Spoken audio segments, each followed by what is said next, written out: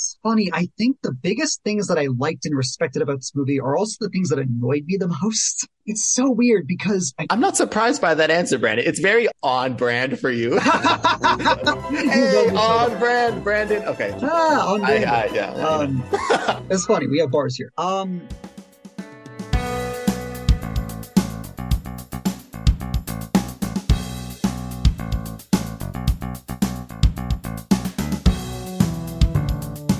Hello, everyone, and welcome to episode 34 of Plot Devices. We've made it. This has been a full year of Plot Devices. You can actually go check out our one-year celebration that we did with our Q&A with Samantha Gravaya and Sky Merida up on the channel right now as you're listening to this, as soon as you're done. But listen to this first, because we actually have things to say, contrary to popular belief. I am your host, Brandon King, alongside my trusty co-host, Noah Guzman. Noah, how are you doing today?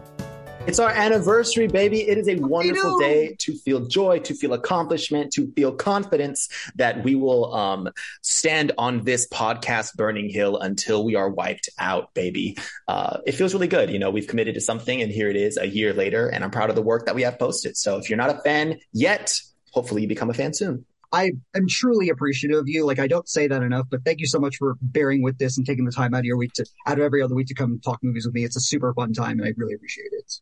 Hands over my heart for this Zoom call between myself and Mr. King. Nothing but love here. We love movies. We talk about it. We're good at it. Okay, Yeah, let's keep going. we're good at it. We think so. Specifically that we're doing an all catch-up episode today. There's been a lot of movies this year that we just kind of missed out on, whether it's scheduling reasons or, as you guys know, we're kind of restructuring the show around midway through the year. So we've missed a couple things here and there. A couple of very big movies that we're going to get to, and of course the season 2 second half or last 2/3, because we always talk about the first couple episodes of Only Murders in the Building season 2, which we'll get to much later in the show. For now, we have 5 movies to get caught up on today, and we're going to be starting off in the horror territory. Bodies, Bodies, Bodies, the latest horror movie. We thought it came out a couple weeks ago. It did not. It is now finally in wide release. Noah, tell us all about it. I will try and do my best to keep this as a compact a review as I can. So if you've heard about that movie that's going to star Pete Davidson, we got Lee Pace is in there as well as Rue. Yes, the Amandla Stenberg is now all grown up and she's taking these big roles. Not that we haven't seen her in big roles before. For anyone who had seen The Hate U Give, Everything. I'm not promoting that movie, but she was also in that. But here she returns as the primary focus of this film. It is a comedy horror thriller is what IMDb lists it as. And all you need to know going into Bodies, Bodies, Bodies is, yes, it is an A24 film, super stylistic, very much of its time. Like, this feels like such a modern script with the terms that they throw out that I'm sure have been like, motivated by like Gen Z personalities and whatnot. But in this movie, we have a group of 7 friends with varying relationships in between them. Maybe some of them are siblings, maybe some of them are lovers, maybe some of them are a little bit in between. I'm looking at you, Lannisters from Targaryen. Gross. I'm going to talk about Bodies, Bodies, Bodies. This film is about this group of friends really staking out from a hurricane inside this, I say upper class, but really it just has like an upstairs, a downstairs, a pool. But to me, I'm like, that's huge. But anyways, they're bunkering down throughout this hurricane, waiting for it to pass. It knocks out their cell reception. And they decide that one of the most entertaining things they can do for the evening is spend the night playing Bodies, Bodies, Bodies. Now, question is, what even is that game? Well, if you've ever played Werewolf, if you ever played, I believe it's called Mafia or something like that, it's the game where there is a killer among us, and after every phase, one of us keeps dropping, and the motivation of the surviving members is to eliminate who is the killer among them. Only until it's not a game anymore, and we realize that the bodies that are dropping, hashtag let the bodies hit the floor, they are actually dead. So it is, for one, funny as hell. I found myself so endeared by like the type of jokes that Rachel Sennett was able to deliver. She plays a character named Alice, who is all about just like the party, the fun, the flow of the night. We all definitely have a friend who is always just pushing for a good time. And that's what her character is here. She doesn't dwell too much on the downers, but she is always excited about like the next thing that's gonna be happening for the night. We do have kind of like the hard ass character in Mihala Harold. She plays a character, Jordan, who is definitely like the tough, fists are raised type of friend, always willing to go to that level with anyone who opposes her. And that does cause some conflict between her and our star in Sophie, again, portrayed by Amanda Stenberg. But that's probably my second point, is that the relationships between all these characters feel distinct. And when you're watching this film, you're not just thinking that it's a slasher film where they just got one note characters to play themselves up until the end. All of these feel dynamic enough to where you're intrigued by each individual pairing. The placement of Lee Pace, who is like this giant man amidst all of these like regular heighted folk, is hilarious for how they use him. And once you experience that, like this movie just has chapters that it moves in that I think his is one of the standout ones for sure. In this film, you're possibly, we have a majority of our cast being female, rightfully so. But then you're asking yourself, like, who is the final girl of this movie? Well, I'll tell you that I will not spoil this movie for you and that you'll have to go check it out for yourself.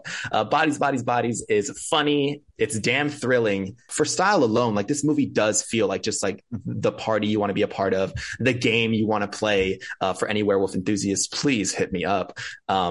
I'm going to give this film a 8 out of 10. I think it really piqued my interest with its marketing material. And as I was experiencing it, I didn't have many flaws. I think that this is definitely worth the watch. Is it a necessary theater viewing? I would say no. But anytime you can, grab a buddy, even if your buddy is a cold beverage, and sit on the couch, enjoy this movie. I can't wait for it to be on VOD. Brandon, did you have any interest in checking out Bodies, Bodies, Bodies? Oh, I'm sorry. Let me go ahead and plug the director. This is directed by Helena Rain, who doesn't have many directing credits. Her other film for directing is Instinct, which I'm unfamiliar with, but very proud of her work here. Hopefully she pops up in the future as well. Yeah, I was literally just going to say Instinct was actually shortlisted for the Academy Award for a foreign film in 2019. Same cinematographer as well, Jasper Wolf, who did a film called Monos, which is stunningly good.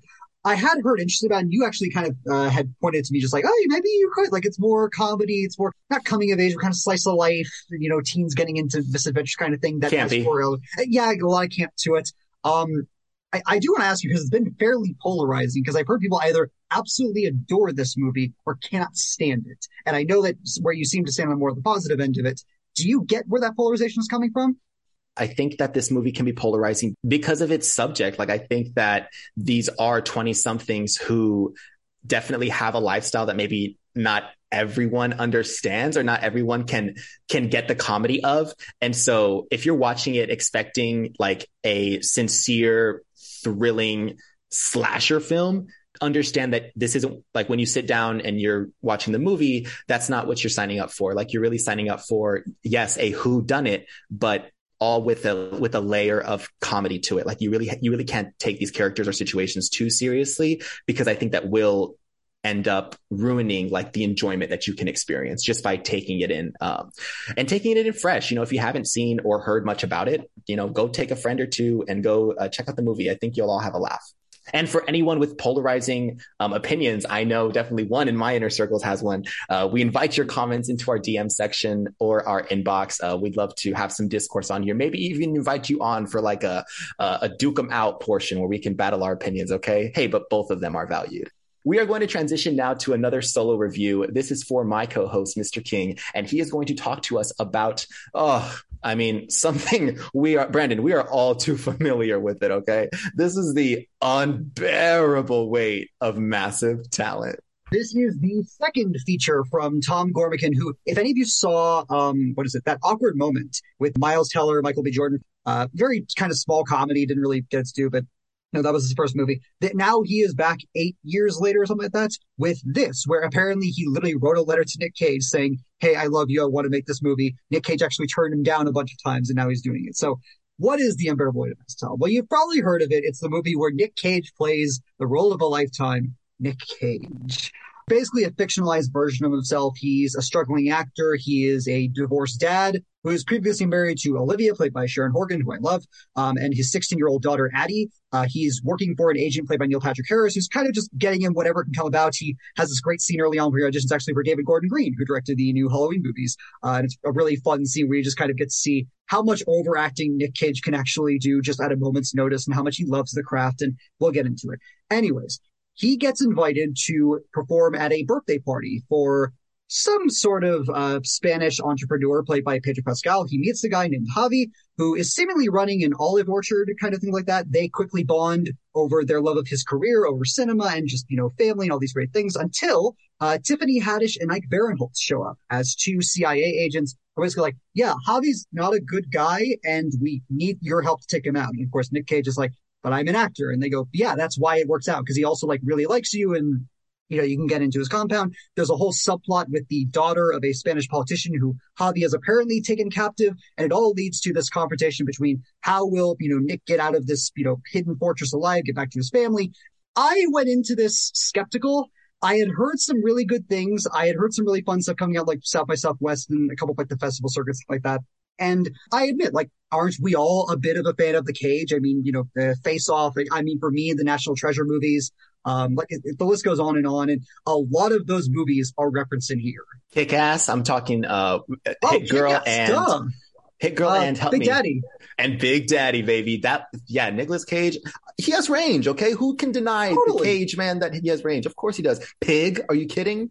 Pig, yeah, which I still haven't seen. And Mandy, which they reference in this movie, which is really cool of them. It just goes on. And the movie loves Nicolas Cage. And Nicolas Cage loves being Nicolas Cage in this movie. And I think on some level, I really do get the appeal of this movie. And I enjoyed a fair amount of it. Like, especially, I will say, once it gets to the actual olive orchard and we get to see Cage and Pascal go at it.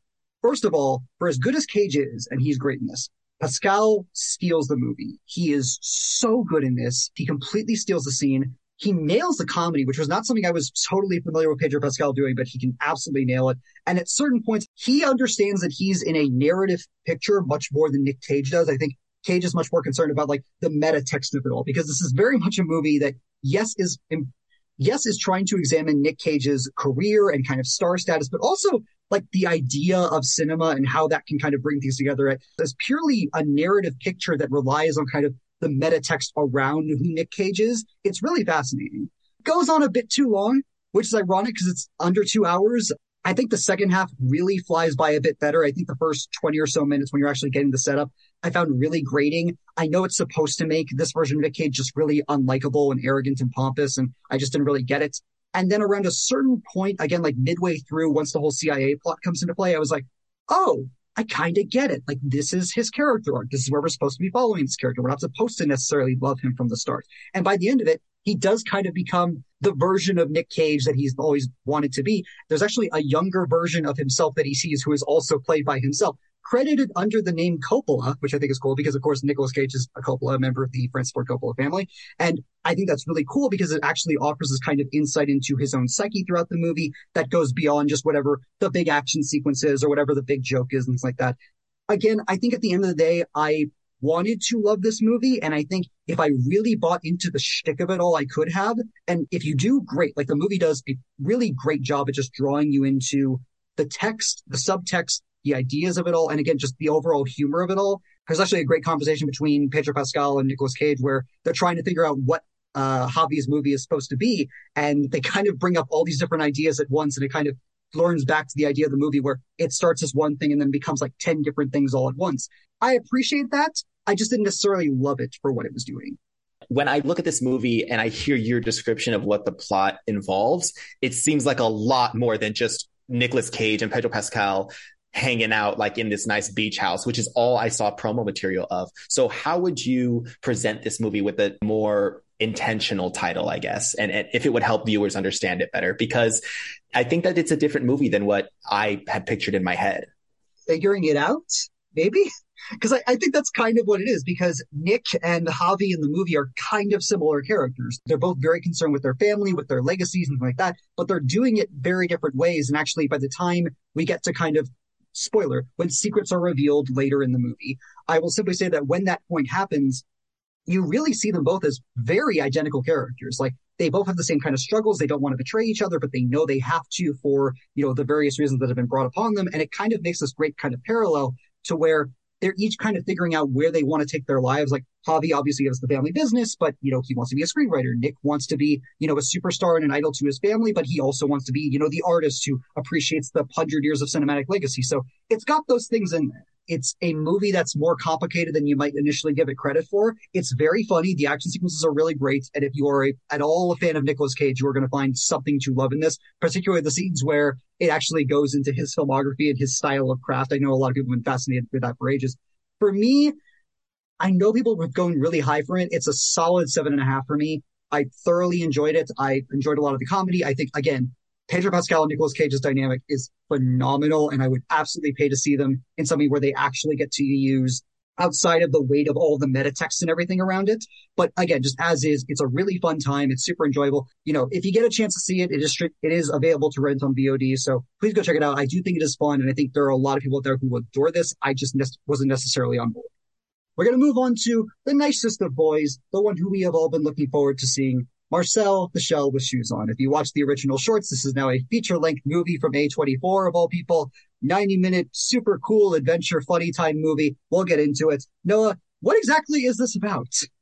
A project that only brings delight to my memory whenever I think about it. I think that for anyone who is unaware, I would be surprised. But there was these string of videos that existed on the internet, whether it be YouTube or, I don't know where these videos ended up, but it was about this little shell with shoes on and his perspective on the world that we live in. So of course he lives in the human world, our world, and he just has this innovative way of approaching his day-to-day life because of how small he is. So videos that I remember would be of him talking about, and I'm saying him, this is a character voiced by Jenny Slate for any fans of like Big Mouth, or she appeared in Everything Everywhere. She does many things, but she's excellent as the voice of Marcel, capturing like a very innocent, childlike, I don't think we know the age of Marcel, but we get the idea that he's,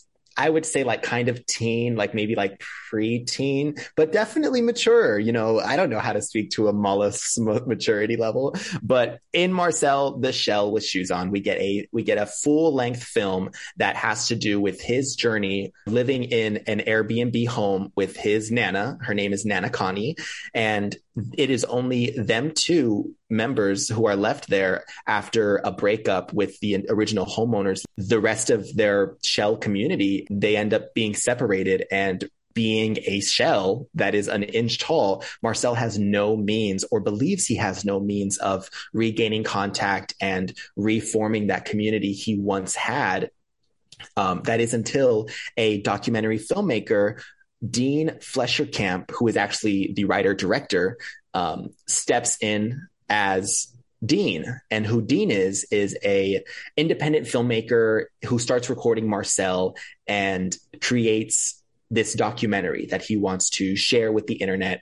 And eventually it sparks the adventure for members both inside the home as well as outside the home to try and get Marcel his family back.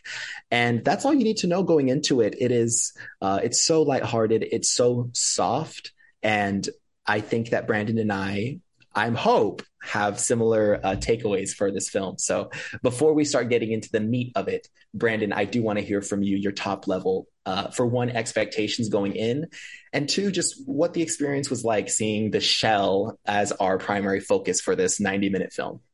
Well, I never did watch the shorts, so I was coming into this mostly blind. I mean, I love Jenny Slate, and she's done 2 dozen things that I love. Go watch Gifted, by the way. She's fantastic in that.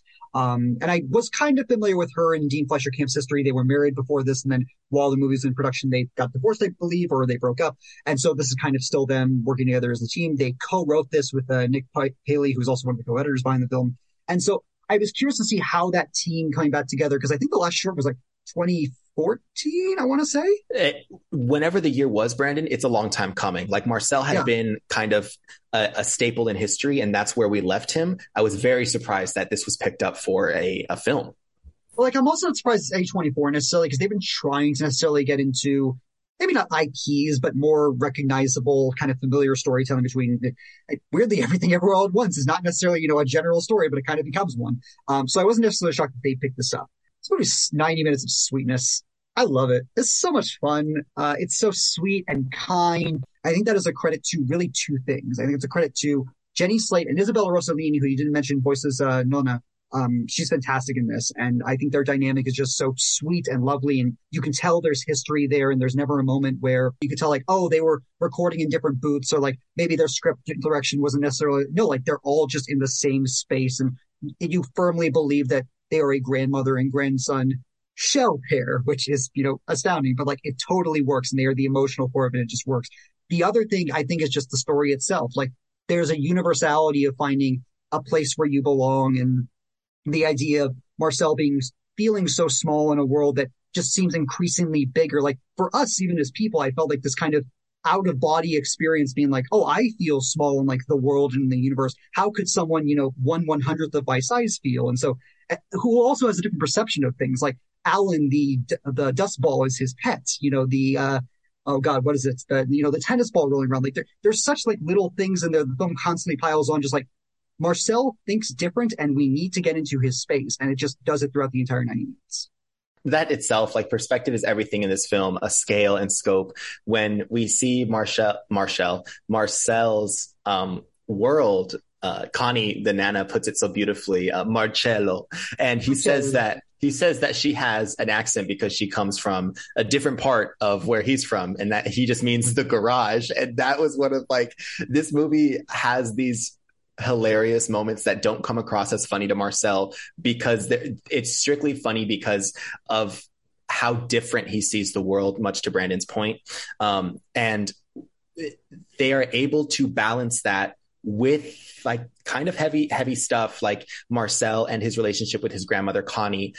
You see her health dwindling throughout the film, especially in the early stages, and you start to understand what road could be, what awaits their relationship. And that's tough to sit with, and the film still is able to handle it with like in an enjoyable manner, and in one that doesn't make you like, you're not going to walk out going, oh, I regret feeling for this movie. No, you'll walk out saying, I'm so happy this movie allowed me to feel what I did, because it had done it so naturally and it had done it so effectively. You end up really empathizing or sympathizing with Marcel, and you want him to succeed in his journey. They have a lot of soft and tender scenes in this film between Marcel and Connie, or be it Connie and Dean, who is the documentary maker, who just being a voice is so entertaining. Like I was so happy he was there with me to kind of guide us along Marcel's life and what was being captured. This movie works so well because if it is like a soft, delicate moment that we have to kind of slow our excitement down for, you don't get bored because you're still looking at these beings who are an inch tall, and whether they're having a serious discussion over the plate of dinner, which is actually like a quarter, or they're on their way up a wall and they're using honey. They're trying popcorn for the first time. They're trying popcorn for the first time. Like whatever kind of situations that seem like, oh, we've seen this before, you have not seen it in the world of Marcel. And I think that that's why it's so worth experiencing and checking out. I have a question for you, Brandon, and that is, going into this movie, I didn't expect the back and forth between Marcel and Dean, but eventually I was very on board with the film having that structure of, oh, where are we at? Oh, it's okay because Marcel's going to check in with Dean. Like this isn't a movie that you just put on and go. This is a movie that like you're kind of guided at each point. At least that's how I feel while having that narrator present. Did you enjoy that relationship? Did you mind it at all? It's funny. It goes to the idea of this movie being about a weird amount of things, one of which I think is the kind of wall that documentarians kind of can set up between themselves and their subjects. And for the most part, initially, Marcel and Dean are kind of separate. Like Dean is asking the questions, Marcel is kind of doing his own thing, kind of figuring out how this all works. And by the end of it, it feels like a kind of mutual situation. Like Dean becomes as much of a story. Spoiler, you do eventually see Dean at some point, but it's very minimal. And it's to the point where you can tell there's an uncomfortable nature about it because of what Dean outside of the film and inside of the film is trying to make whatever this out to be. And I think it's kind of really subdued approach to it. Like it could feel so grand of, there's a moment where Dean takes Marcel outside and it could feel like this huge thing. And it does to Marcel. It doesn't feel like it to us. It's all mostly like in the car. There's a great scene where Marcel is getting motion sick for the first time and it's hilarious. But oh yes, and he does it again and again and it's perfect. He's so apologetic and it's so good. He's experiencing new things. And like that's kind of the beauty of it, where he also has to get Dean to kind of come out of his shell. Dean is dealing with a breakup, which also goes to a bit of the meta text because again, he and Jenny Slate were in the relationship during this. So it's kind of interesting seeing him talk about his spouse who is no longer there when his spouse is voicing the character that he's interacting with. It's this weird kind of back and forth that I noticed throughout the whole thing. When we talk about performances, yeah, Isabella Rossellini, who played Connie, she emulates some of the like fighting through that pain that comes with her condition or her state. And this is a shell. Like I was like, why am I feeling so sad over a shell? But it's because of how she can move you just with speech alone. She's able to even have someone like Dean, who is impenetrable to Marcel's kind of questioning. But when it comes to Connie, she's able to break down any kind of barriers that he has set up for himself because of how wise she comes across. And that is alone to her performance. So kudos to Rossellini. I was very much a fan. And the great thing about that is that, well, you can make the criticism like, well, it's a bit light on story. Like it's kind of just one storyline going throughout the whole thing. I disagree. But I think there's a great thing later on where, in talking about the things the movie is about, it's also kind of about social media. And there's that thing of like, Milna recognizes the value of social media before Marcel does. It's like, no, you should use this to like find it because I'm not going to be around for that long and I want you to be happy and live your life. And Marcel is very trepidatious of it.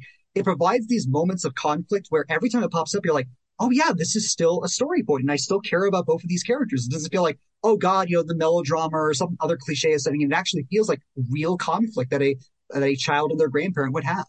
Without butchering the point of like this movie's so light-hearted. No, if you're looking for a movie that just is able to be calm and is able to like, be enjoyable and exciting all while still like not raising your heart rate too high, this movie's definitely that. It has me feeling emotions. It has me in awe at Marcel's world. And I mean, I'm so happy we have this one iteration and I can go back and like watch the older videos for nostalgia.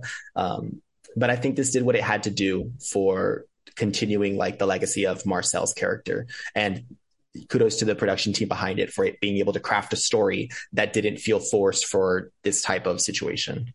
I was really quick going to say shout out to Liz Tunkel, who we've already mentioned all the little things around the house, which most of this story takes place in, by the way. It's mostly just in this entire Airbnb, but she makes all of it just work so well, whether it's making, a table into a million different things or making like the garden into like this massive, landscape kind of figure. It just works so well in the context of the movie. And I needed to give that a shout out. Brandon, I want to give it a 10. Because I'm going to give it a 10. Not that I want to. It deserves it, okay? Let's go. This movie is 10 grains of sand next to Marcel the Shell. It has all the emotions that I think you'd want out of a movie that is not set up to frighten you, not set up to thrill you, but it's set up just to make you feel good. And I think it comes across so naturally. And the performances are stellar. Just watching this, it almost activates like your inner child in the terms of the type of innovations you would put together or the imaginative nature of that child, which is part of him entirely. Like Marcel will probably have that imagination stick with him forever. And it just comes across so nice and sweet. And I have nothing but rose heart shaped eyes things to say about it. So now I feel bad. I'm giving it 8.5. Okay, I'm crying. No, tell me why. Tell me what. Let us know. Look, make no mistake. This movie is delightful, and I think more than that, I think it's the first A24 movie that I could recommend to anyone. I think anyone from 5 to 50 to 8 to 80. I think anyone can enjoy this. Really, I don't think that there's anything like too big or too scary for kids. I think every bit of subtext for the adults I think can work. Find the fact that it's just we didn't talk about the animation, but like there's like 4 different layers of stop motion and set design and CGI that really just comes together in these characters and all feels just impeccably real for the screen. I will say the ending I wanted a bit more of. It almost ended perfectly and then it drags on for another couple of minutes and I just would have loved to trim that off. I think towards the middle, once a certain event happens, I went back to the idea of like, oh yeah, the conflict between Nana and Marcel is great. It goes on for a bit too long. And I also found some of the musical bits a little too distracting. I found like they were kind of trying to tie back into like the quirkiness of it all. And I didn't really vibe with that. That being said, those are all very small things. This is a very large recommendation for me. Again, everyone should go and see this. I'm a little sad A24 has kind of butchered the wide release on this because it hasn't gotten the wide release I think it deserves. But if you can seek it out, once it gets on VOD, 100% watch this. Jenny Slate and Isabella Rossellini are to die for in this. the, again, the set design, the actual look, and again, just the ideas of it. It's so universal and it's about a million different things that we can all relate to. So please go see this. It is delightful. Moving on now to our next picture. It is a Netflix release that came out some time ago, but Brandon and I needed to clear up some rooms. That way we can make sure we covered it on the pod. So we are discussing the animated Apollo 10.5. This is released on Netflix, and Brandon's going to tell you all about the plot. Yeah, I don't remember why we missed this. Like, it was a new Richard Linklater movie that we just kind of dropped off, and I was like, I don't remember why, but I guess it was just a packed week. Apollo 10.5. This is the newest, again, project from Richard Linklater, his newest rotoscope animated movie after Scanner Darkly and, oh God, what is the other one? Waking Life. Waking Life, thank you. This takes place in the 1960s. It's relatively autobiographical, and the way the movie paints it, it's very autobiographical. We follow a young kid named Stanley. He is the youngest, I believe, of 6 siblings. Growing up in Houston, Texas, right around the turn of 1969, again, just right outside of all the things going on in NASA. And as they kind of describe in the movie, the older Stanley is narrating the movie, voiced here by Jack Black, who kind of goes into this spiel about how, the 60s were this turn of like, yes, the Vietnam War was happening, yes, civil rights was happening, but like if you were in the suburbs of most of America, you were kind of looking at, all the space age stuff. You were looking at how everything was like bright and new and shiny and what was going to be the next thing of tomorrow? You could live on the moon in 50 years. Haha, that totally happened. But the movie is basically, it follows 2 different plot lines. We see Stanley growing up and kind of going on with his family and that. We also see a plot line that may or may not be true, which is Stanley is approached at school by 2 basically Men in Black NASA officials voiced by Glenn Powell and Zachary Levi, who basically tell him, hey, we built the new Apollo capsule a bit too small, and like your test scores and your science scores are like off the charts. We want you to come down to NASA and like help us train for it. And so Stanley does, and he goes through like the simulations and all the kind of psychological testing and all these things to eventually maybe getting on the moon. We're not entirely sure which is correctly right, and Jack Black as the narrator is kind of leaning us towards both ways. He doesn't really want to remember one way or the other. This is really interesting. I've been mixed on Linklater's kind of rotoscoping stuff. I didn't love Waking Life, but I thought A Scanner Darkly was pretty good. I do love Linklater as a filmmaker. I think he's incredibly talented, and I was curious to see how he could take his own kind of autobiographical experiences, again, growing up during the space race in Texas, and actually pin it to something like this. Noah, you watched this as well. Were you into this? This is a film that I walked into thinking, okay, this is going to be a film like about the space race and about this boy who is afflicted by it affected by it in his community, in his social circles. And we'll see how it turns out. Like maybe it's just about their family. I don't really know, but let's sign up for it. And then I start the movie and I'm getting this narration from who I think is Zachary Levi, but it's actually Jack Black, because I was confused on like who the starring role was going to be. I'm so delighted too to hear Jack Black in, just on my screen, because it had been some time. In kind of a subdued way. Absolutely. No, he's not like eccentric Jack Black like Jumanji here. He is, I'm a normal person and here is my life story.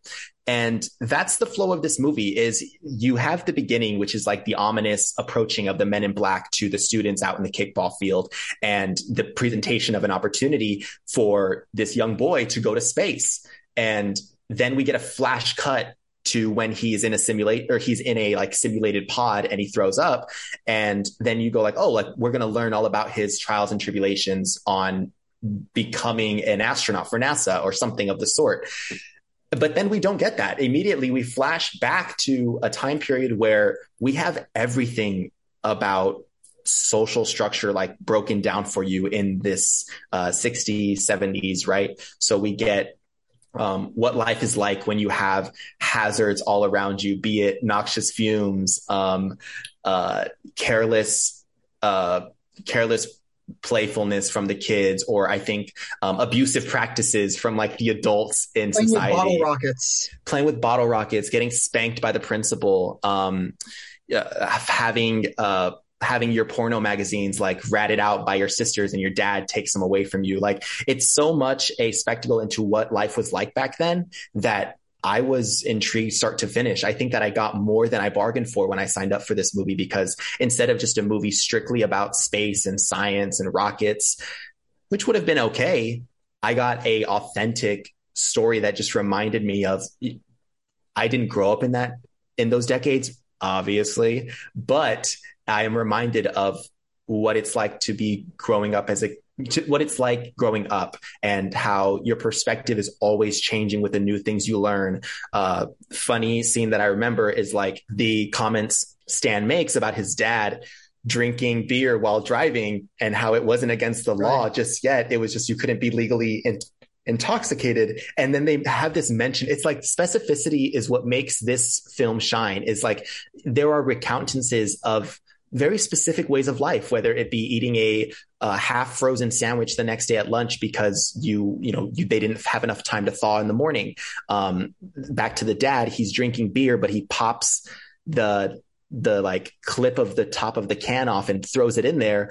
And Jack Black, his character mentions like, and that was known to like There's like be a dozen swallowed. people or something that die a year from that. Some people have died from swallowing that, but the dad did it just as like it was either a ritual thing. And then he was so against littering, but he threw stuff away in his car. Like this movie is not backing away from very specific detailing. And that's why I think it shines, because you watch this movie and you go, I have this takeaway of the way of life, and it feels well-rounded. It feels like I understand what him and his friends would do during that era, or what watching TV was like when it was a struggle just to get reception or to get, a signal from the antennas. Like these are there are a lot of tokens from these decades that like have made its way into like my childhood, like, yes, setting up an antenna, or yes, like scrambling for food, running around with a bunch of kids, doing reckless things. And it was nice to see that all again now as an adult. So maybe I'm approaching it from that perspective where like as an adult, I'm reflecting along with this character Stan, be it different time periods, but still retaining those emotions, those reactions. Brandon, is that on par with your takeaways, or tell me, how did you take in this film and what did it mean to you? It's funny. I think the biggest things that I liked and respected about this movie are also the things that annoyed me the most. It's so weird because I'm not surprised by that answer, Brandon. It's very on brand for you. Hey, on brand, Brandon. Okay. On brand. Yeah. It's funny. We have bars here. No, like as we've established on the show, I am any type of fan for any kind of non-mainstream animation. And like, we don't see a lot of rotoscoping animation, specifically in North American animated films. And I was excited to see again what Linklater could do. I think this is like a decade after Scanner Darkly, like what he could do with the technology in this, again, with something so personal. And yeah, it's good. Like it's charming. It's, very slice of life. The story kind of fades away by a certain point and then comes back once the actual moon landing does happen. And I can respect kind of the ebb and flow of it all. And again, like we didn't mention Milo Coy, who I believe is his first acting role. This is the voice of young Stanley, where Jack Black's the adult. And yeah, they're both good. They're certainly performing what I think Linklater is very in depth about writing with the script. And I think a lot of this film comes down to the writing versus the actual performances themselves. And I think that leads into the biggest factor that I had into this, which is that it is so unbelievably specific to 1969, and specifically like Americana in 1969. Like, again, going back to the idea of the space race, the idea of just like, yeah, the world does kind of suck, but we're not going to really pay attention to that here because, like, look at all this shiny stuff. And that's, again, not everybody. That's just a massive generalization. And it's a generalization the movie makes. And especially I couldn't fail with like during the scenes where like Stanley is talking about, all the new programs on television, all the new board games, just like, look at all these cool things, and not going to like the fact like, yeah, my teacher spanked me, which I get it. Different time, different area. I get that there's a specificity to that. And I also get that there's a line towards the end where Stanley's parents are talking about like, well, he's not going to remember everything exactly the way it was. That's just kind of how childhood brains are developing. And like, we kind of have the same thing. Like, we don't remember our childhoods necessarily as much. And as an exploration of childhood, especially during such an overwhelming time, such as the Apollo missions, I totally get it. I just didn't love it a lot. And at times it got a bit too boomer nostalgia for me, and not in like a totally endearing way. I'll take it. We're discussing now the fact that like this movie, it had an opening that really thrust it into like, this movie's going to be about Stan and how involved he is on this space like adventure. Right. And then we're, instead we're doing the, like you say, slice of life stuff. I admired how like they were teaching us about like how the girls would want to straighten their hair, or like, the types of corners that they would try and cut for fun, or just for the next thing that they wanted to do, the next fad. Sometimes it was dialing numbers on a on a push phone and they were able to make music out of it. And so that type of stuff like really enthralled me. Like but then, the core plot of it all, this space venture, it falls through the cracks. You forget about it, but then you're reminded like, oh yeah, no, it's coming on TV. Like there's going to be a rocket launch. There's all these things that are about space, but back to like my life. And then I found myself more intrigued by all of the ways of life during his childhood over like him landing on the moon. That to me was just a point I already knew. We all know what landing on the moon looks like. Allegedly. We all know what landing on the moon looks like. And to see that again, even if it's animated, it was cool, but it wasn't as powerful or as moving to me as the day-to-day structure of his family and his friends and his own life. Yeah, and it feels very much lifted out of something like, Dazed and Confused or Boyhood or Everybody Wants Somewhere. There isn't really a main structure to it, and you're kind of okay with it because you like the characters so much and you like just kind of the vibe presented for itself. But here, it's mostly just Stanley as a character. Like his other siblings don't really get characters, and if they do, it's basically just archetypes that Stanley kind of remembers them as. Like, oh, this is my sister who is totally into music. This is the one who is, really just into like the monkeys as like, beauty icons. Or like, this is my older brother who picked on me. My older brother who likes vanilla as an ice cream flavor because he was always just content. That was funny. I like that. And again, I also like how when the moon landing does happen, they're not just there's such a perception of the moon landing being like, oh, everyone was just glued to the screens. Like, no, like people had other things to do and they weren't just so locked into every screen during every facet of their lives. And I thought that was kind of fascinating to be like, oh, why are you getting up? Because I have something to do. Like, I kind of found that fascinating. And by the time the big moment comes, Stan's asleep on the couch. So it ends up going out like a match, where it's full, even at its most climactic, or what the movie wants you to believe is the most climactic. And maybe that's a message, or maybe that's an underlying thing. I don't know, but I'm ready for ratings if you have no more comments, Brandon. I did want to make just one small note, which is that I do love the animation. I specifically love how when they go to like archive footage, either about like NFL games, like JFK's To the Moon speech, they have this like weird cell shading change they do the animation. And I thought like, oh, that's super cool. Like that's a really great artistic choice. I was definitely intrigued by the animation. I was never like batting an eye on it. Like once I watched it for like 5 minutes, I was like, oh, okay. Like this doesn't seem weird at all. Like it's weird because they use Zachary Levi's, his face, like I would assume like a motion capture, but I wonder how many actors they did that for, because we know that Stan, of course, was Jack Black and that's not Jack Black. But I'd be curious of like how many characters actually they translated to the screen for that reason. But yeah, just on the animation front or like technical front, I don't know if this type of animation is for me, to be honest. That's fair. I know I like it better than claymation because claymation is terrifying. That being said, I think moving on to ratings, I did enjoy this movie. I would go back for a rewatch, not if I was looking for something, to be really moved by or something that's going to like shake my evening. But if I wanted to put something on in the middle of the day and I wanted to just enjoy, like I think this is another feature that it has a semblance of like, I don't know, like peace and like very calm. Even as they talk about like the threat of looming missiles, of looming nuclear crisis. Surprisingly, I found ways just to be, content with this, funny enough. So this for me is going to be a 7, and I'm going to bump it up to a 7.5 for the animation front. I was happy I got to knock this off of our catch-up list. Going just a bit lower with you at the 7 out of 10.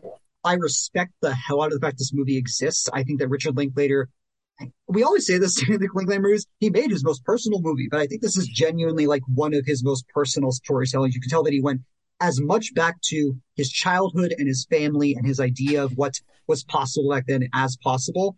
And I really do appreciate that it exists in the format that it does, specifically in the rotoscoping animation. Again, it doesn't look the greatest, at least in my eye, but I appreciate that it exists and that those animators get the time and energy to like explore the animation medium as much as they do. And with someone like Linklater, again, the narration I think is the most grating part to me. It's used a lot. And if you are not completely bought into the memories of it all, the nostalgia of it all, and the time frame of it all, it's gonna get grating, i.e. like it did with me. But either way, I'm gracious that it exists. It is streaming right now on Netflix if you guys want to go check that out. It's an animated movie that I don't think is getting talked about as much. There is absolutely worth checking it out.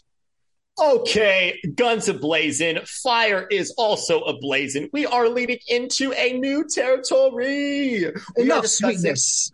no more sweetness. Okay, we've brought sort of horror and comedy to you. We've brought the unbearable weight. I don't know what kind of genre that lives in. I guess like meta or something. And we brought A24 to you. We just wrapped our animation corner. Let me tell you, we are heading off into our foreign feature corner, and we are going to discuss Netflix's what I'm assuming is like a super hit, right? Because that's what the description says. We are talking about RRR.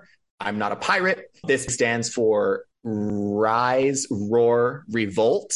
Let's tell our listeners the plot together, okay? So let me tell you, out the gate, this is what I think the first point is. We've got two badasses who come from different areas of society. One of them more from like the village. We should like say real quick, this lower. takes place during the British Raj in the 1920s. Correct. And isn't this is a fictional future, right? Where there's a harsh like divide between the classes, like It whether is. you are for the government. We have two revolutionaries who we'll get into, but who did not actually meet in real life. But this is basically the story of like, what if they did meet and have a time? Yeah. So this is the story of them. These two badasses, like I say, they form a brotherhood that is distinguished by the three R's of this movie. One being the fire, one being the water. And what's the last one, Brandon? I thought it was just the fire and water meeting, and the R in the middle was kind of them joining forces. Oh, I thought. you know what? No. That's what it is. Okay. Plot device said it best. So anyways, they both meet. The fire, I like that this movie kind of broke itself up, and the fact that it used the three R's is just delightful. The fire is really about what sparks interest in these two revolutionaries to take action and what drives them together. And we'll get to kind of like the meat of it soon, but we're still just throwing plot at you. So the fire is all about what drives them together and really introducing their worlds to us. Brandon, what is the water about? I should say real quickly, we have Junior NTR as Beam, who is the kind of tribal force as the water in here, and then we have Ramcharan as Raju, who is the fire. Raju is essentially coming from the police background. He's working for the British Raj. He's desperate for a promotion to prove himself. And Beam is a tribal leader who is going into the city to try and find a young girl who was taken by the British special forces. And this movie has very large, huge like musical numbers in it, which I was so fascinated by. Is this commonplace for a movie like this? Like how can I take in a different market's like piece of cinema without putting too much like American judgment on it, you know? So that's what I was really excited for, was getting this raw viewing, raw experience of film that I wouldn't have been able to see in theaters here in America. Brandon, this like cause waves in your circles, or how did you first know about this? I know that I brought it up to cover on the pod, but you had already seen it. So I was interested in like, how did that come across your view? Let me be crystal clear, and I don't know about you as well. How familiar are you with Telugu cinema? I learned the word today from you, Brandon. Okay, because I was not. I assumed it was Bollywood. It's apparently not necessarily. There's a whole section of Indian cinema that I am woefully ignorant of, which is why I wasn't necessarily going to cover this initially. And then, seemingly out of nowhere, a ton of people online were bringing this up. They were talking about the dance sequences and the action sequences and like the historical relevancy involved. Just all of a sudden, this movie RRR came out of nowhere, and I was like, okay, what is this? If you watch it on Netflix, which is available here in the States, it is in the Hindi dub. So it is some in English, mostly in Hindi, dubbed over Telugu. So it's not the official dialogue, but it is there. Just want to point that out. And yeah, after seeing this over 3 hour monstrosity of a movie, it's awesome. It's so good. So it's so awesome. Good. It is. It's the type of, I guess, heavy hitting action that is, for all intents and purposes, like impossible, ridiculous, like eccentric. But don't you want your action adventures to feel like that? Don't you want to imagine yourself being the badass who can kick like 3 different people off you without breaking a sweat, or lead a dance number at a wedding that you just got invited to the day before and have everyone like engaged in a dance battle with you? Like it's so intense and in your face, but you never want to look away. It's so colorful. It is, it's a lot of things that I was not expecting going into it. I had mediocre expectations. I was like, I hope that it's just at least entertaining. And then I ended up getting like a 3 hour movie, which doesn't feel like 3 hours, Brandon. I'm going to make the argument that Right? it feels shorter because whenever we got to a dialogue heavy scene, I thought to myself, oh, damn, like we've been in an action sequence for the past like 25 minutes or a dance number or like something like that. There's so much to look at in this film that you're always entertained. And it's not just strictly by the moving plot. It's by these big set pieces that they're able to use. And, that in itself, I think, is impressive. The fact that it's 3 hours and the movie feels like it included just enough without overbearing you as a viewer. Even the smaller moments are heightened and filled with a sense of melodrama, but you never feel taken out of it. From the very first scene, it really does feel like you're setting up to something huge. And the very next two scenes, which establish our two main characters, are both some of the best action sequences of the past 10 years. Brandon is speaking facts, ladies and gentlemen. The action here is like when you watch these films, you're going to remember their names because they have the strength of some of your favorite like comic book heroes, and the likability too. Like these are two characters that I was admiring and I was like, oh my gosh, like they're handsome as hell. And B, they're just powerful and respected in their own regard. Yes, they have conflicting ambitions and we're going to get to their relationship. As a matter of fact, like I'm going to introduce their relationship. They do have this moment that connects them seemingly for life when they save a boy who is surrounded by fire at the collapse of a train off of a bridge. Like there's big things that happen in this movie, but they both do like this Black Widow, like jump over the ledge holding a rope. You hold the flag, throw it to me. I'm going to cover this and then throw the boy back to you. And it is just insane. And they do all this off of a look. Like there's no scene where like, all right, you do that. No, it's literally a look and then do it. And I'm not going to fault it for that. It is so powerful for that.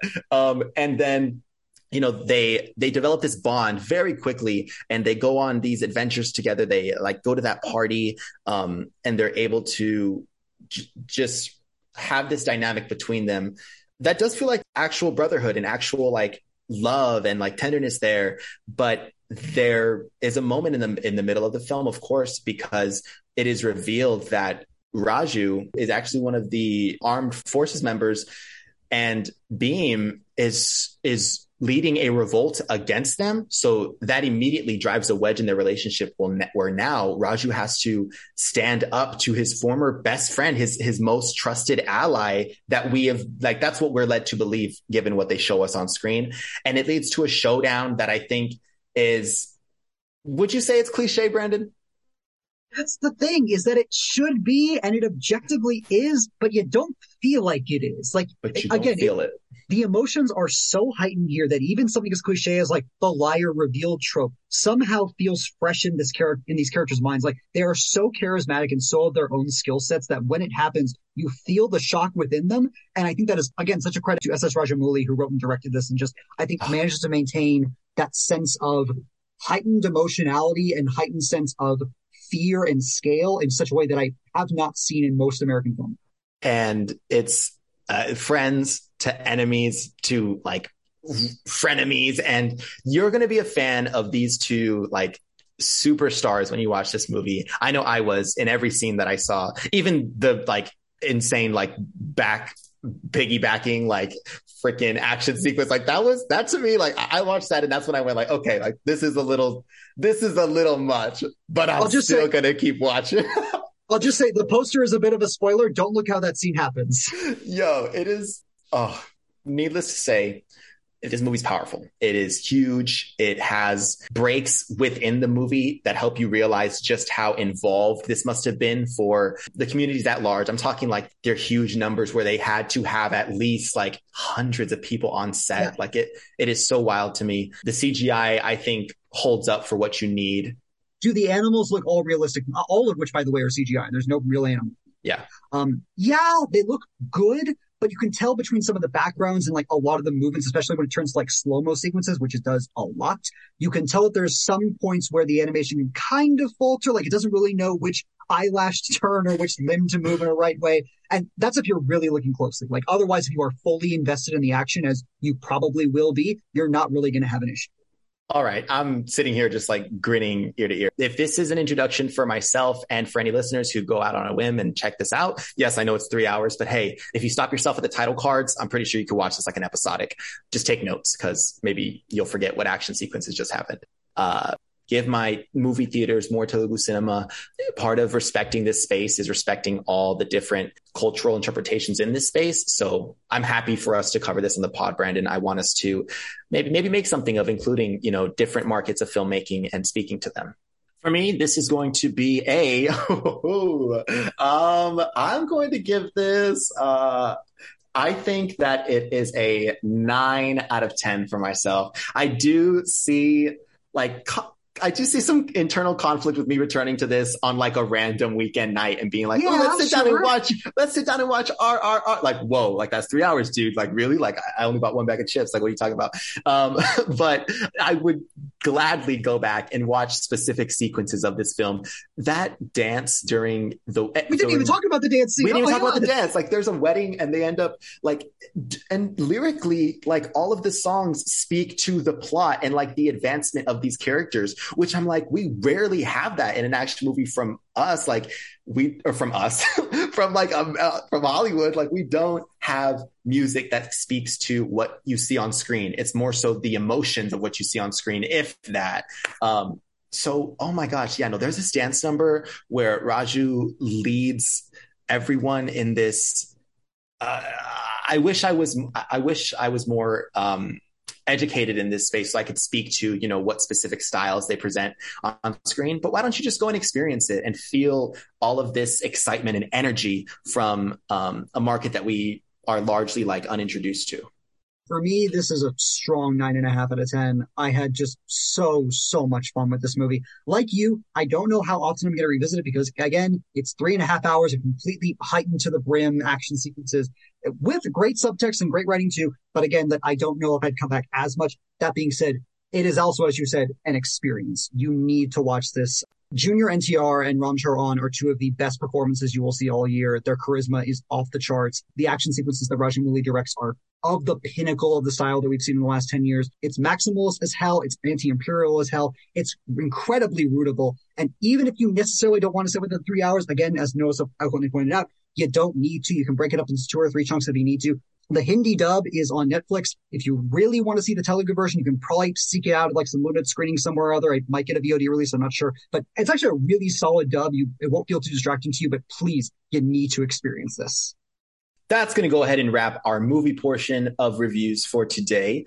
We are still discussing some TV though, so we're going to toss over to the fun streaming wars, Hulu, Disney Plus, Paramount Plus. Who's going to win? Discovery Plus? Stay tuned. We are talking Hulu's very own season 2 of Only Murders in the Building. The last time we left off, Brandon and I had just touched upon the early episodes of the second season as the rest of it had been yet to release. But now with the finale having just aired this previous week of us recording, we are ready to provide you all the details, all of the spoilers. This is going to be a discussion about season 2 and its entirety. I will toss over now to my co-host, Brandon. I still can't get that out of my head. Anyway, that was wonderful, Brandon. Hey, snaps to you. Thank you. I'm Noah Sedona Kozlov, but I attempt to be. A lot of things go down. A lot of filler episodes that seem like filler and then get tied into a lot later that try to make the mystery pay off.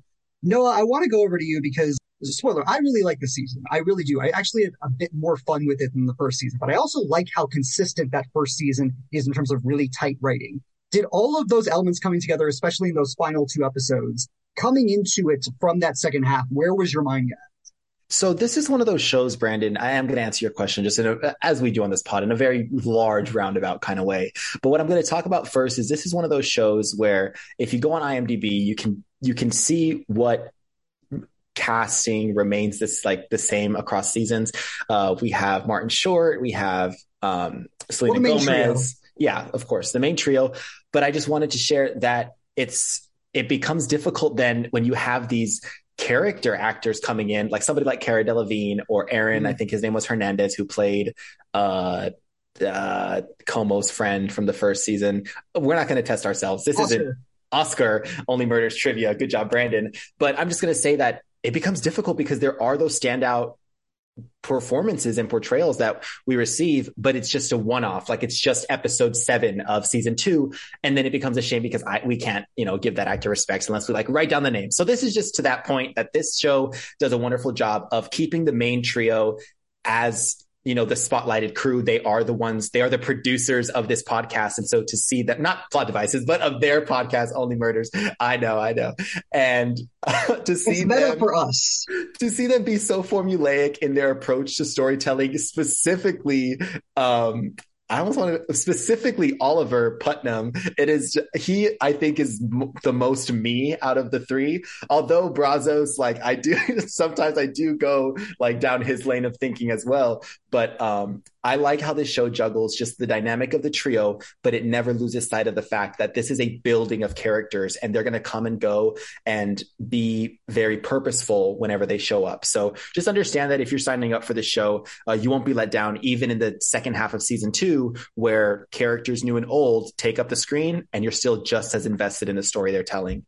When it comes to like initial thoughts to season 2, I would say that yeah, they are introducing some new players like Brazos' daughter, like pseudo daughter. I was interested into how important she was going to be. Like, are we ultimately going to look to her as like one of the prime suspects? Or will we actually expect her to be our next victim? Like there was kind of that teeter-totter of what to expect from her.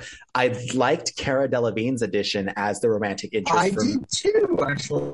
For Mabel in this season. I thought that it worked so well. And I loved the reactions from Oliver and Brazos when they realized that Mabel is bisexual. Just this script, the writing team behind the script is just so genius, but it takes the actors to kind of, carry the torch the entire way. So they don't let up. I mean, did I think that the ultimate reveal and connectivity of it all, with Jan being the killer of season 1 and season 2's killer being, we'll get there. I'm conflicted, Brandon, because the very last episode, there's standout moments before we get to the finale and we'll discuss that. But just to you, Brandon, now the final episode pulls a couple like false accusations, but that's to bring out who the real killer is. I really enjoyed that, but it kind of made me go like, aha.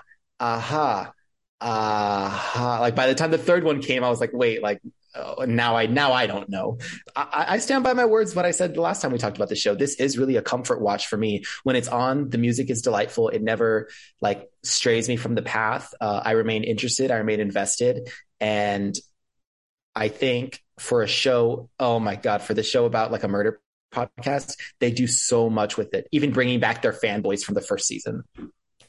And teasing that one of them is more important than the last. It was Marv's character is the one where I kind of felt about the whole thing. I kind of felt like they were playing off his very clear mental illness and very clear depressive state as kind of a joke by the very end, which I wish they had done something with. But other than that, I think all the supporting cast really get a play in this. I like Howard now. Like, who knew it took just having him having a theater background and having a love interest to actually make me think he's a cool character. I actually, like you said, I like Cara Delevingne a lot in this. I've never really loved her as an actress, but I think here, who knew playing out Selena Gomez of all people was actually going to be a great chemistry read? Like, hey, and it's amazing how similar she is. Did you get like Emma Stone's Cruella from her? Because I thought the two of them, like if you have them both doing their characters, Emma Stone's Cruella and Cara Delevingne's whoever she is in this season, I thought they were like very much like the same. Like, I don't know. It was their delivery. It was a lot of just similarities that I noticed there, but it gave me a different taste of Delevingne that I think other iterations or other characters that she has played, I haven't been able to take this away from that. I think Delevingne, and again, I'm not going to say she's great in this. I think she is still towards the lower tip, but I think she works in this show, I think, because the writers know how to nail her sense of like glam and poise that she just has kind of as a natural presence, but also with a couple of like legitimately quirky bits and like really good one-liners here and there. Like there's, oh God, what is it? When the killer is actually revealed and she's sitting in the party just like, oh, I'm Welsh or something like that. Like just stuff like that. Like, I know I'm paraphrasing, but things like that, I think make her more likable and make her more of a dynamic presence.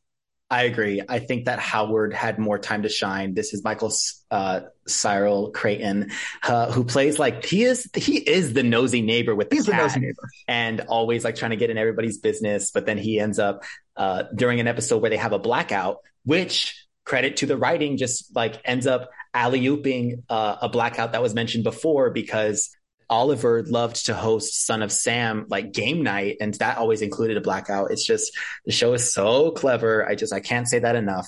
But yeah, Howard ends up like bunking up with like one of his neighbors, and you think that everything's going perfect until you learn that like the perfect neighbor is actually deathly allergic to Howard's best friend, his cat.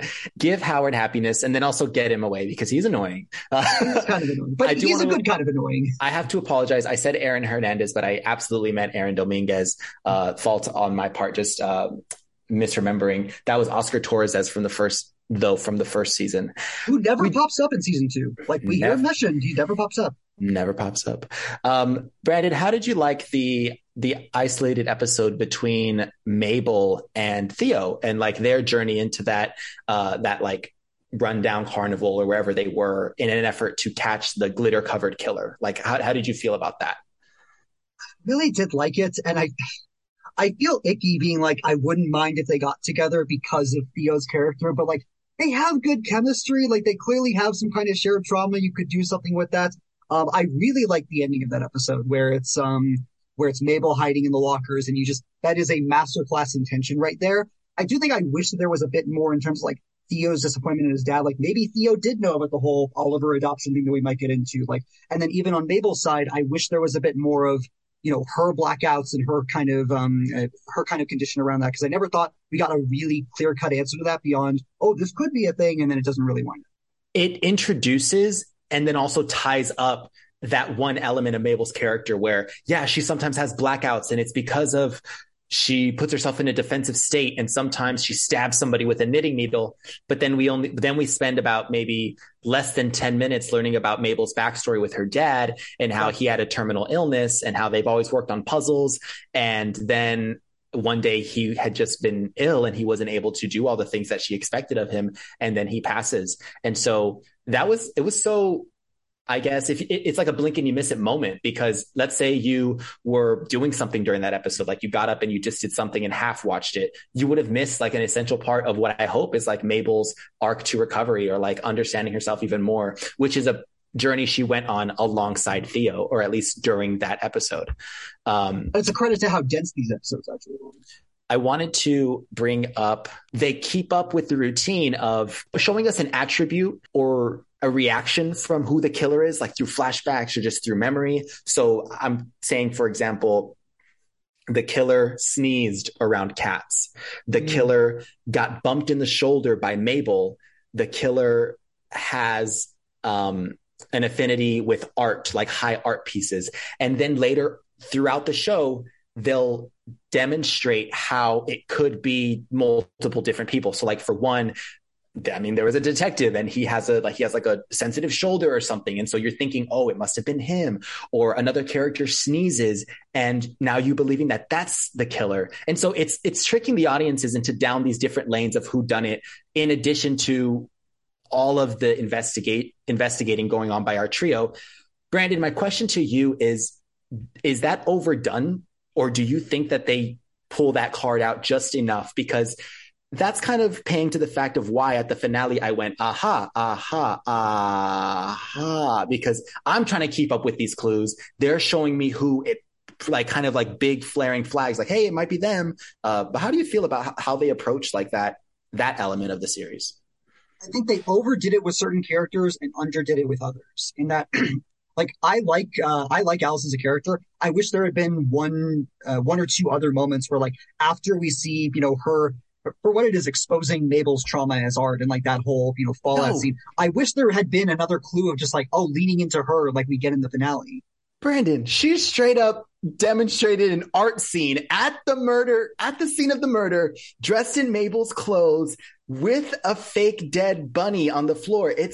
That was a lot. I was like, whoa, Alice. Like I thought you had a little bit of bad in you, but you just went off the deep end. Like that was wild for Mabel to see. Like I felt so bad for her.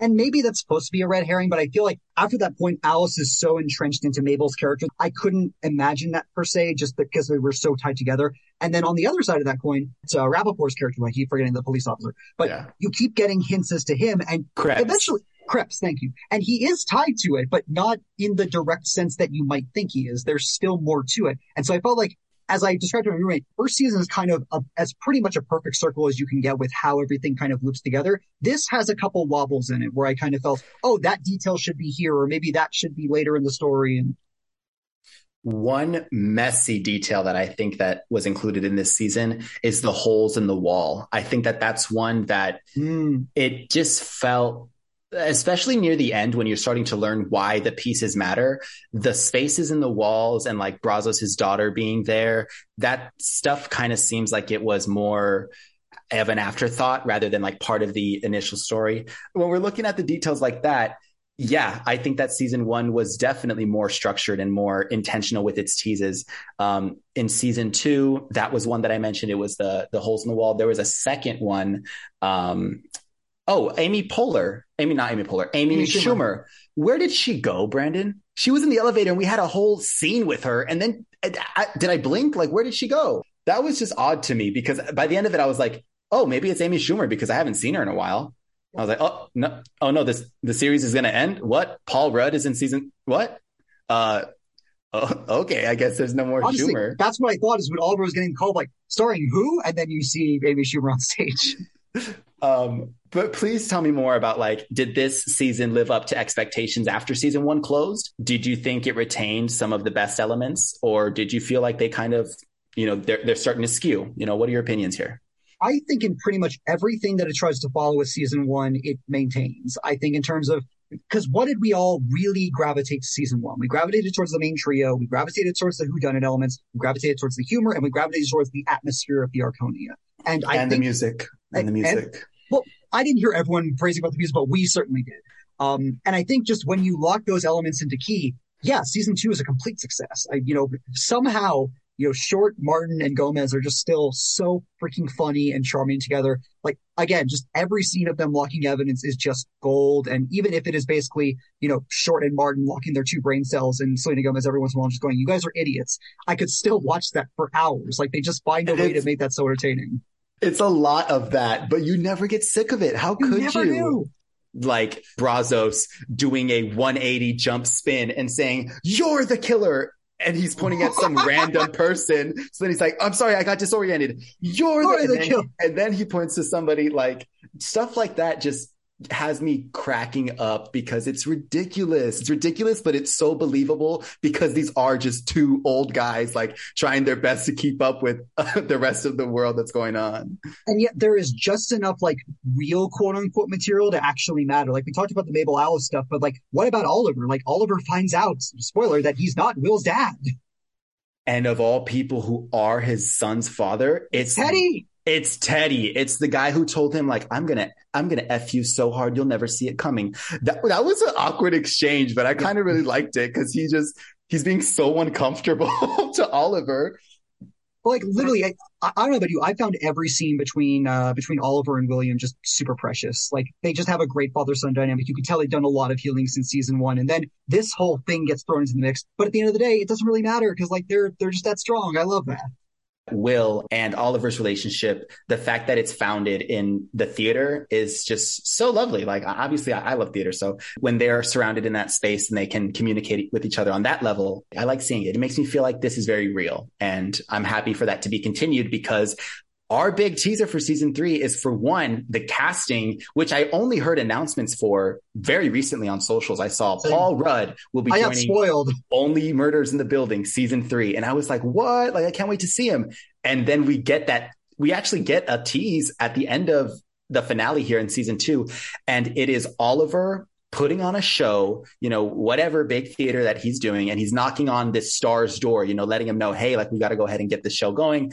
Only for none other than Ant-Man, Paul Rudd, to come swooping out of that door. He's kind of carrying himself a little arrogantly. So I'd be curious as to like what character he's portraying. I was just expecting like another Paul Rudd. But no, he goes out on stage and before you know it, he's choking up and he's dropping dead. And we just have Mabel standing up in the crowd saying, like, not this again, please. But us as audience members are going, hell yeah, like, yes, give us a season 3 and have it be in the theater. It's the Phantom of the Opera, baby. I cannot wait for it. Brandon, did you like that tease? on the one hand, I don't like that we're staying away from the Arconia because I think, again, like we kind of mentioned earlier, the kind of secret passageways, the secret history with Brazos' father, like there was so much that, and even with Nina's renovations, which we didn't really get a ton of closure to, it's kind of just going to happen at this point. I wish we had gotten closure to that, or at least kind of, and we still might in season 3. We very well could go back to the Arconia, but I do agree. Like there is something fresh about taking the only murders in the building and just moving buildings. Like there is something cool about that. And Paul Rudd, who I remember when Babysitter's Club, this has nothing to do with anything. When Babysitter's Club season 3 was initially coming out, a lot of people were pegging Paul Rudd as like the deadbeat dad figure of the main character. And I was like, ooh, do like more villainous Paul Rudd work. And seeing this, it seems like, yeah, he's not, charming old Paul Rudd. Something that is a living character, the Arconia, I would actually be pleased to see that because we've gotten so familiar with it now that it would feel strange. I agree. If we just move to a new place, new set, new location. I love all of our members in the Arconia. Like I want to keep up with them. Maybe if I can theorize a plot line, maybe, oh God, I'm forgetting Paul Rudd's character, but maybe his character was set to move into the Arconia. And then when he died, like there became like a vacancy. Cause remember we hear Nina talking about just like, yeah, it's too expensive. Like we're constantly trying to fill up rooms and there's that kind of thing. So maybe Paul Rudd's character has more of a connection to the building than we initially assumed. I don't even know what I gave the first season, but I assumed I gave it something high. Here, I am enjoying a lot of the same. I think that the newly introduced characters are used very well and they're not overdone to a point where I miss the original trio. I think the show still knows what it is and it knows how to continue giving us hilarity, sincerity, and give me another itty word. Serendipity. Yeah, sure. I don't know another word for that, but this is going to be very easily a 9 out of 10 for me. This is a splendid show. We didn't even brush upon Tina Fey's character, but once you watch the show, you'll realize the kind of diabolical nature of her, and I eat that stuff up. So yeah, this is a very enjoyable show. I'm gonna give it a 9. For me, I also don't remember my score for the first season, but yeah, solid 8.5. It's so much fun. I thoroughly enjoyed it all. Again, as I mentioned, everything that you liked about season 1 is there. Maybe not amplified, except for some of the story beats, which get a little bit messy. Again, some of the art world stuff, some of, Mabel's backstory. But other than that, like all of the major character beats, I think are still perfectly there. Again, the main cast chemistry is great. The new characters are super fun. The returning characters get some more substance to them. And again, the murder mystery never gets tiring. Even when, there's meta context, just like, you spent 3 episodes doing nothing. Well, have we though? Like there's little breadcrumbs in there that just lean you in. And again, the episodes are all, 30, 35 episodes long. So it's super easy to fly by. And as set up for season 3, yeah, I totally agree with Noah. This is a comfort show. I cannot wait to just sit down and binge all of season 3 when it actually comes out. If you are all interested and you have not been spoiled by all of this, all the episodes are currently up on Hulu. Go watch them. Let us know what you think. And that'll do it for episode 34 of Plot Devices. Thank you all so much for tuning in. Listen, while we've got you here, just do us a quick favor. We're on social media. We've got updates that you can get all of the, updates for episodes on Spotify, Apple Podcasts, and RSS feed. That's where you can find the actual show along with our side series, directorial debuts, and all of our minisodes. Speaking of minisodes, as you're hearing this, you can check out and celebrate our 1-year anniversary with our special Q&A that we did with Sky Merida and Samantha Incravaya, who came back to the show with questions from you guys. You have also Twitter, Instagram at Plot Devices Pod, and on our new TikTok page at Plot Devices Podcast. I want to turn it over to our social media manager and my fantastic co-host, Noah Guzman. Noah, you got anything to plug, and what are you watching nowadays, and what should people know about? Hello, everyone. Yes, please do go and check out our social feeds. Always working to get more stuff up there for y'all to enjoy. Spread the word with Plot Devices Podcast. We love celebrating our 1 year here, and we hope to just strive for another year of great coverage and good times having discussions. I am reluctant to start She-Hulk, but if you have some comments about whether I should or I shouldn't, please do drop us a DM and I will gladly respond. But other than that, I'm kicking back. I am feeling the Arizona heat and staying in the shade. So if you want to give me a follow, you can follow me on Twitter at Noah's Plotting. I talk about just random shenanigans, movies here and there, but I'll appreciate the follow and we can have some discourse. This is your PSA. If you're living basically anywhere nowadays, stay hydrated. It's still summer. And I forget that a lot, which is why this is for me. You guys can follow me on Twitter and Instagram at TheMovieKing45. That's Twitter and Instagram at TheMovieKing45. Go follow my band at Kibblebox_music on Twitter and Instagram as well. Our debut single, Wish, is out now. The album coming out very soon. We're working on it. We actually mean that this time. And go follow my work at ASU Odyssey if you're curious. Again, all the social media links will be down in the description. Go check them out. And with that being said, our 1-year anniversary, episode 34 of Plot Devices has been complete. Thank you all so much for checking it out. From myself, from Noah Guzman, this has been Plot Devices. I will catch you guys next time.